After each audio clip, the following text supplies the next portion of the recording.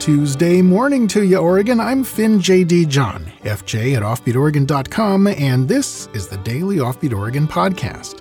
Since it is Tuesday, this is an archive show, first published as a newspaper column and podcast episode several years ago. Thanks for downloading, and I sure hope you enjoy it. This story was first published on July 8th of 2012 under the headline, Quest for Lost Cabin Gold Mine Led to a 12,000-Acre Jewel. Here we go.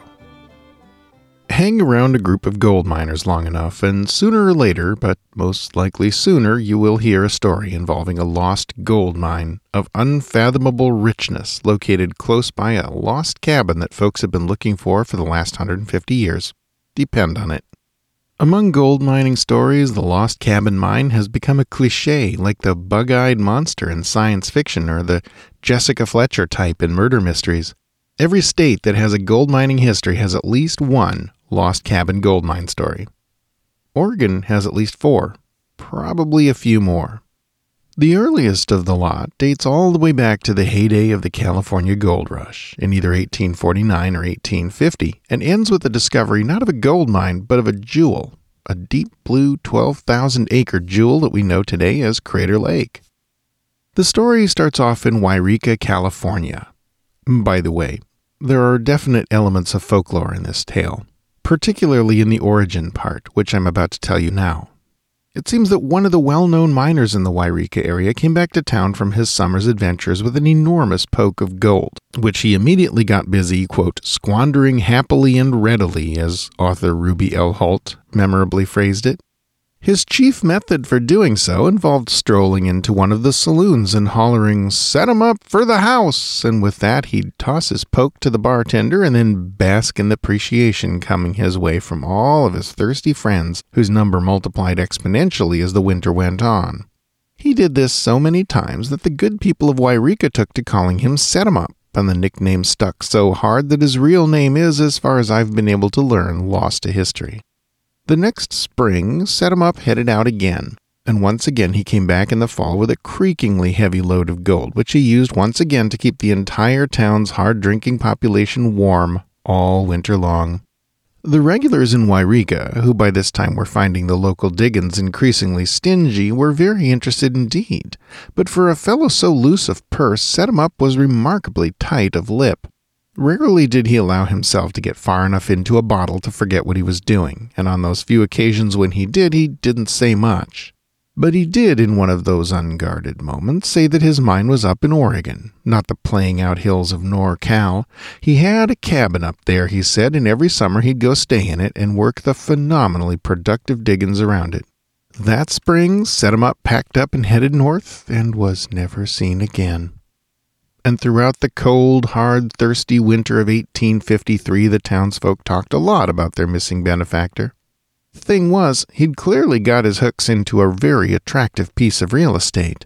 If he'd come to some tragic end falling off a mountain or soaking up a couple bullets or arrows on his way to or from the mine, why, that was unfortunate, but it meant that somewhere out there an ownerless mine of phenomenal value was just waiting for somebody to come take over.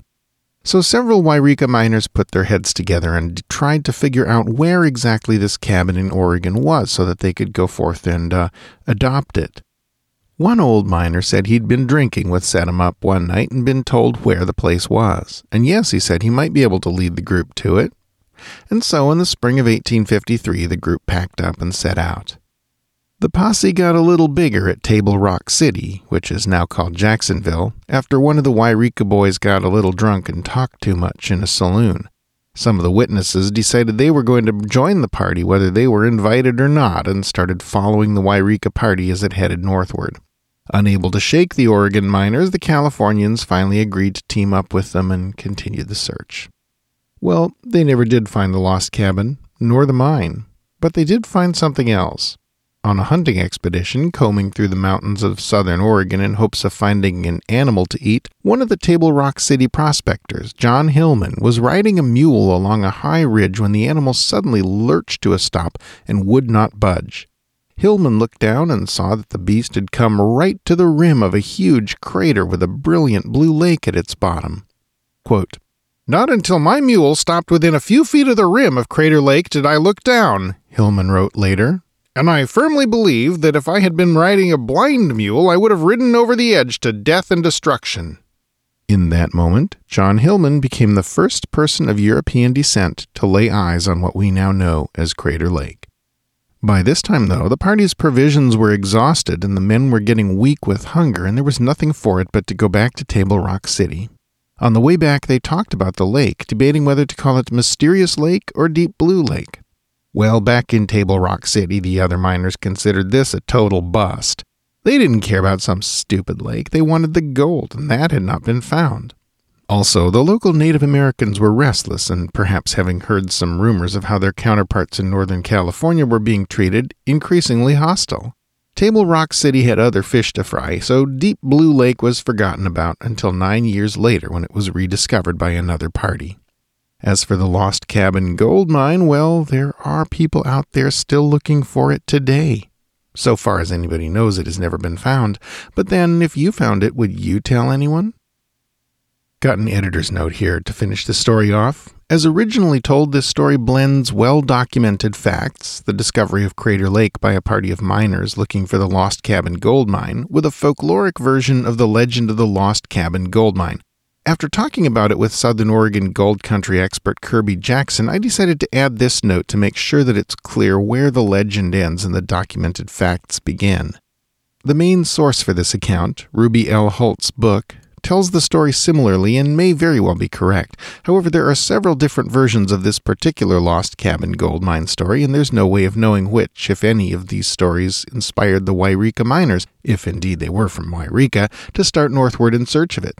In fact, the Wairika miners themselves are part of the folkloric part of this story. All we know for sure is that Hillman and his party of miners left Jacksonville looking for a Lost Cabin gold mine, and were doing that when they stumbled on Crater Lake. According to Kirby, a more popular version of the Lost Cabin gold mine story goes like this, and I'm quoting from Kirby's note to me here. Quote, "One day a strange miner dragged himself into Jacksonville. The miner looked like he had seen hell, for in addition to his clothes and boots having been reduced to rags, the man was also dirty, wounded, and starving. This man related a rather fantastic story to the miners who took him in. The story he was told was that he and a partner had discovered rich diggings about a day's hard ride over the mountains from Jacksonville. As the gold appeared endless, the two men had built a cabin for purposes of staying for the long haul. However, it was not long until the miners began to receive regular irritating visits from some local Indians, and as such they were forced to take turns taking watch, and adopted a nightly ceremony of burying their day's gold in the dirt floor of their cabin. Despite their vigilance, one day the miners were ambushed and the storyteller's partner was mortally wounded. After a few days, the wounded man succumbed to his injuries, and as the remaining man buried his partner in the floor of the cabin next to the gold. Realizing that his situation was now dire, the remaining miner slipped out of the cabin and made a run for it. During his escape, the miner engaged the Indians in a running fight, and though he survived, he was subsequently wounded and lost his belongings. By the time he reached Jacksonville, he was so delirious from fatigue that he seemed to have little clue about the direction in which he came or where his diggings had been located. Best guesses at the time pointed to 3 likely vicinities for the location of the cabin and its cache, which included the headwaters of the Applegate River, the vicinity of Wairika, and finally somewhere just beyond the Cascades. As you will have gathered, gold miners and prospectors make some of the finest storytellers in the West. If you're interested in more stories, by the way, of this wild and colorful aspect of Oregon history, I highly recommend Kirby's book, Gold Dust: Stories of Oregon Mining Years. As for this article, key sources in it have included works by Ruby L. Holt, Rick Harmon, and CraterLakeInstitute.com. This story was first published on July 8th of 2012 under the headline, Quest for Lost Cabin Gold Mine Led to a 12,000-Acre Jewel. Well, that's our show for today. Thanks again for listening. This podcast is part of Offbeat Oregon History, a public history resource for the state we love. More info is at our hub page at offbeatoregon.com. Offbeat Oregon is a division of Pulplit Productions, a boutique publishing house about which more can be learned at pulp-lit.com. Speaking of which, if you enjoy listening to me, you might check out some of my audiobooks. You can find them most easily with a search for my name on audible.com. Most of them are old pulp stuff, H.P. Lovecraft, Edgar Rice Burroughs, etc., but at least 2 of them are Offbeat Oregon history type stuff. Check them out if you're so inclined. This podcast is covered under a Creative Commons license. For details, see offbeatoregon.com/cc. Our theme music is by the Atlas String Band and was written by Carmen Ficara. Listen and download more at atlasstringband.com. Questions, critiques, ideas for a future episode? Email me at fj@offbeatoregon.com. Episodes of Offbeat Oregon History are uploaded around 6 a.m. every weekday, so the next one will be on your device and ready to go before you know it. Until then, go out and fill up the rest of the day with good stuff. Bye now.